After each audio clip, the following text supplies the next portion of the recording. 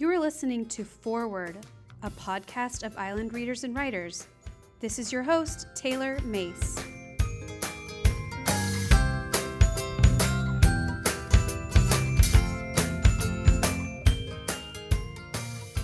Joining me today is very special guest, Gigi Georges. She is the author of Down East, 5 Maine Girls and the Unseen Story of Rural America.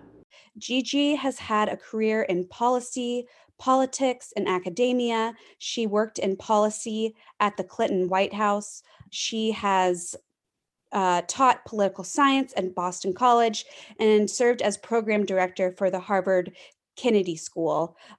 She is just a multi-talented woman, and we at Island Readers and Writers are very fortunate to have her as a member of our board of directors, helping guide IRW and our mission. Gigi, thanks for joining me today to talk about Down East. Thank you, Taylor. It's great to be with you today. Gigi, can you share what Down East is about? Yes, Taylor, this is a book that's been years in the making. It's based on intimate reporting and deep friendships over the past 4 or so years.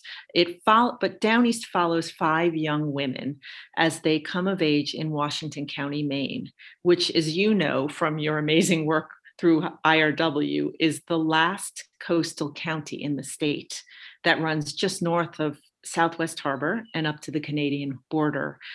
It's a stunning place and one of the most geographically isolated regions on the eastern seaboard.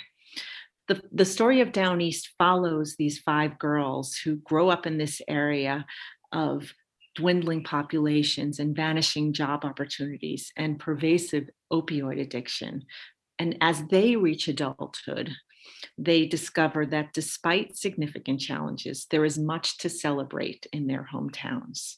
Their stories remind us of the value of timeless ideals, of strength of family and community, of reverence for nature's rule, and of dignity in hard work, and most of all, of the enduring power of home. You split your time between New Hampshire and Southwest Harbor. Can you tell me where the inspiration for Down East came? Absolutely, Taylor. It's been a bit of a journey. I was born and raised in Brooklyn, New York. So I'm really a city kid who grew up in an immigrant family. And I went on to grow a tremendous love for books at an early age and went on to pursue a PhD in public policy and education. And as you mentioned, much to my big Greek family's surprise, landed a job in the White House at a fairly young age during the Clinton years. When that was over, I returned back to New York to work on policy issues, especially in education. And it was all through an urban policy lens. But then there was a change. My family and I resettled, as you mentioned, in New Hampshire, and also found ourselves able to spend a lot more time in Southwest Harbor, which we all love so much, my husband, my daughter, and I. So over time, my personal lens and my professional focus reoriented toward the more rural America that I've called home for the past 15 years. And as I began to raise my daughter there, Margot, who's now 9, I became more and more attuned to this dominant downbeat narrative about rural America. And it was just in so many ways at odds with both my lived and my observed experience. So that's where this book inspiration really came from. I reached out to a local friend who I think you know and is a friend of IRW as well, Reverend Scott Planting, who was then the head of the Maine Seacoast Mission. And we had a long talk because just as IRW does, they serve Washington County and the islands off the Maine coast. And he said, go just up the road an hour from Southwest Harbor, and what you're going to find there may surprise you. And so I did. And I started talking to teachers, the school superintendent there, took regular trips to Down East Washington County. really trying to formulate where I would take those talks. And I quickly discovered that Reverend Planting was right, that there was a great story to tell about young women in particular in down East Washington County. And that it was a story that also one could find in other parts of rural America about the way in which these girls were excelling, often surpassing the boys in academics, sports, arts, and generally in ambition and leadership. And that their journeys were worth telling because we haven't really heard the voices of young women from rural America very much in the past many decades. One thing that is so powerful about your book, besides the beautifully lyrical narration, is the depth in which you were able to get into these five girls' lives and their families. I'm curious how you came upon these five girls, how you sort of selected to follow them, and how you were able to get access to that level in their lives. It's a great question, Taylor. I started thanks to the introductions that I had. I was able to spend a little bit of time with the school principal there at Narraguagus High School, and she offered to have me sit down with groups of students. And at that point, it wasn't just girls, but it was both young men and young women, and just talk to them and ask them their feelings about growing up in down East Washington County, about their hopes and challenges and opportunities that they foresaw for their futures. And I did that now over 4 years ago. And from there, I began to think about this question of the girls. And so I sort of zeroed in on talking to a number of the girls that were in those informal focus groups and spending a little bit of time with them. And as time went on, out of that, I focused on these five young women. And the way in which I came to that was, of course, both on their willingness to spend time with me, because we ended up spending a lot of time together, but also on the way in which I felt that the five of them taken together exemplified what is going on in this moment in down East Washington County. And we're able to provide the richness of story and the different journeys and yet overlapping narratives at the same time that gave me the themes that I was able to move forward on. And I am so grateful to those five girls because they gave me such a gift of trust and friendship that I know I will always treasure. What are some of the challenges that the Washington County communities face? Taylor, there are just a number of challenges that the Washington County community faces. I don't know if many people sort of know this. I know that Mainers do know this, but certainly those outside of Maine may not know just the level of poverty in Washington County. Nearly 30% of the kids who are growing up in Washington County live in poverty, and more of those kids are persistently poor than anywhere in the New England states. I think we often think of Maine, right? Particularly outsiders think of Maine as this beautiful place to vacation, and it is that. But there are real challenges, and alongside that poverty, which is often intergenerational poverty, uh, there is the problem that so many communities, rural and otherwise, have been facing, and that is the opioid crisis. Washington County is particularly hard hit, and the folks there are just struggling with the notion and the reality that there isn't a family in that area that hasn't been touched in some way by a family member, a friend, um, someone in their community that they know very well, because these communities are so tight knit. Uh, that's been touched by this opioid crisis, and it rests heavily on the community, and it is unfortunately exacerbated by the fact that there are so few resources nearby to help address the crisis. Things are so spread out. This is also true in terms of access to healthcare, that you have a number of hospitals um, that are throughout Maine that have struggled, particularly in the rural areas, to stay afloat, and that the distances are so great.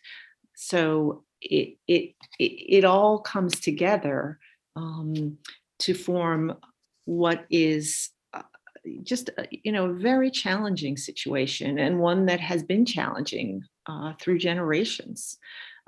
On the other hand, one of the things that I thought was so important in telling the story of Down East, and in telling the story of these five young women and the community in which they live, was the notion that despite these many challenges, there is reason for optimism, and that these girls who face tensions and difficult times and tragedies in their lives to varying degrees, that they embody this resilience and this clear-eyed sense of not only the region's shortcomings, but also an overwhelming connection to the place they come from. They have a fierce loyalty to their community. They have grown up with a great deal of respect for hard work and tradition, and they've all grown up working at the same time as they've pursued their education and worked hard at it. And above all, that even though places like Down East Washington County are constantly dealing with difficulties, the difficulties I just talked about, they have a very strong desire to stay and build rather than abandon their hometowns. And I thought too that what was really important was to tell a story about not just the one in a million, right, that we keep hearing about from rural America, who escapes, and that success is defined as escaping and doing well, and in many ways not looking back, but to shine a light and broaden the lens on rural places like Down East Washington County, to show that there are many young people who are choosing to stay connected to their hometowns, whether it's by going back, as Audrey Barton in the book is very much planning to get her graduate degree at UMaine and go back and live in the area and be a speech pathologist, which is one career that is in great demand in terms of services.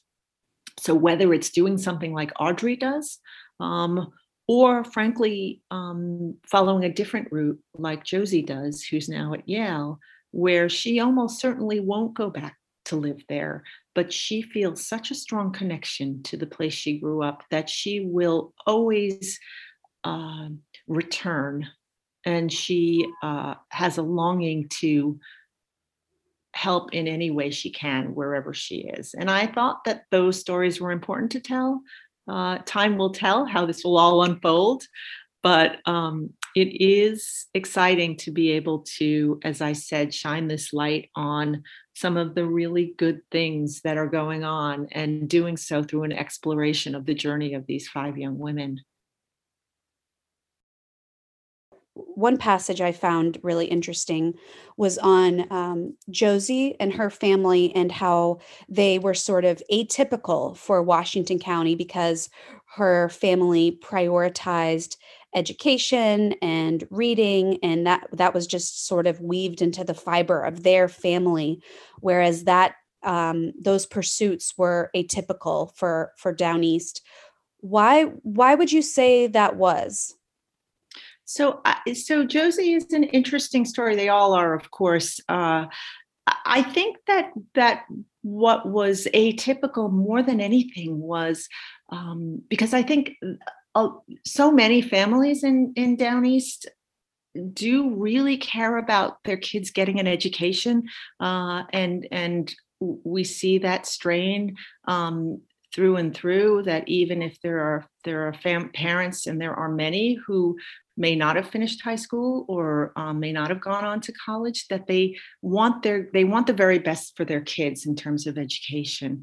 But in Josie's case, I think what was atypical was um, a couple of things. One, that the family was not multi-generational, that the grandparents had come from Pennsylvania as part of the Back to the Land movement, and that the parents themselves were prioritized reading from an early age and spent a tremendous amount of time with the girls, Josie and her sisters, reading books, sharing books with them, playing music, and cultivating the education gene in them, the education side of them in a very active way. And not all families have the luxury to do that. They are not a wealthy family, but they did prioritize that, and it was interesting to see in the way in which that carried through to Josie and her sisters, and ultimately, as the story goes, took her to Yale, where she was the second from the school ever to go to Yale, the first being her older sister. We see later on in the book how important the role of the supportive principal and other teachers at the high school play in these teenagers' lives. What conclusion did you come to when sort of observing that sort of phenomenon? It was really interesting to see up close the power of what we often talk about when we talk about the importance of mentors in education and role models. And so we see in this story in particular, but not limited to, the school principal, the art teacher, and the English teacher, whose stories are woven into the stories of these girls in Down East, all of whom happen to be women, serving as tremendous role models for all five girls in different ways. We also see this in addition through athletics with the coach, the basketball coach. And basketball is really so big in Down East Washington County, as it is in throughout Maine, right, at the high school level. And we see that role model in the high school girls basketball coach, Olivia Marshall, who also is a powerful and fierce lobster fisherman in her own right. And she inspires one girl in particular, McKenna, to go on and take on lobster fishing as a career while still going on to college to earn a business degree. And, I think the biggest takeaway in this from that and from those stories is just that simple fact that we know being underscored about the importance of having strong role models, having active mentors, and for them to shine a light on what is possible for these girls and open a world and a worldview that they may not have gotten otherwise. And I just found those stories and those examples truly powerful. And I know that they are replicated in schools in rural places and urban places across the country, but we can't underscore those enough to provide what is meaningful in the importance of relationships. That notion of connectedness and relationships from adults who are serving as role models is tremendous. That can be inside the school, but it also can be outside of the school. Honestly, the work that Island Readers and Writers does, and why I love it so much, and why I'm so honored to be on the board, is one great example of bringing books into the world of young children from a young age, from rural places where they might not have access, but not just books, the actual authors themselves, and bringing that to life and inspiring that love of reading through that. That's tremendous. So the connections, right, that are made, so important. And the kind of organized outreach through nonprofits, particularly nonprofits that are homegrown or come from within the state, where things are truly relatable and the people are truly relatable. I think that's incredibly important. I think in education, the other piece that I talk about in the book, I write about in the book, because it was so important to the community, is the notion that in addition to encouraging kids to go to four-year colleges and pursue liberal arts, if that's what they desire, to just as importantly, allow them to the access to vocational or career and technical education, because there are so many young people who want to be in fields like boat building, or other related fields, childcare and other related fields, nursing, who crave that kind of career and technical education. And for many, many years, down East Washington County didn't have good access to that.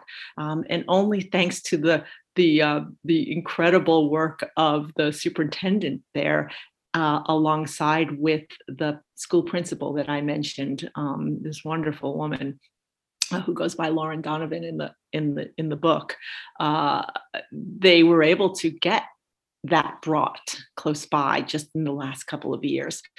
So those are just a few things, in addition to just one last piece that I think is so important and that I do think is thriving in down East Washington County, and ought to be taken note of. And that is the tremendous strength of community connectedness, the way in which people help each other, families help each other, and particularly the way in which they do so through through local organizations, through local churches, and just by opening their own homes if they are just have a little bit more than those around them. And that is an incredible thing to watch. The notion that in a place as geographically isolated as what down East Washington County, and it is geographically isolated, as you know, Taylor, that notion that it is not, however, isolated in the sense of social capital and human connectedness. And we ought to celebrate that even while recognizing the many challenges that communities like those in down East Washington County still have. Are you still in touch with the girls and their families, and are they excited about the book coming out? I am. I am so fortunate that all five girls have really become friends, and that they've not only given me, as I said, the gift of their trust, but that they've been willing to put up with me all these 4 years that I've been hanging out with them. And we're still very much in touch. We're in touch regularly. They've all read the book, and they all feel good about it. And I'm so happy about that. That means more to me than, frankly, anything, to know that they feel good about their stories and the way in which I've told them, because it took a lot of faith and trust in someone that they didn't know. And that the same goes for their families and for the broader community who just opened their doors and their hearts to me. And it's just a really wonderful feeling to know that I've been given that gift. Down East, 5 Maine Girls and the Unseen Story of Rural America is out now. I highly suggest that you read this beautifully written and clearly well-researched, immersive book. It is just, as Gigi mentioned, shining a light on sort of this corner of rural America that often people have a perception of that is not always accurate. So, Gigi, thank you so much, and we look forward to seeing you on your book tours and wish you all the success in the world on this amazing book. Thank you so much, Taylor. It was such a pleasure to talk with you today.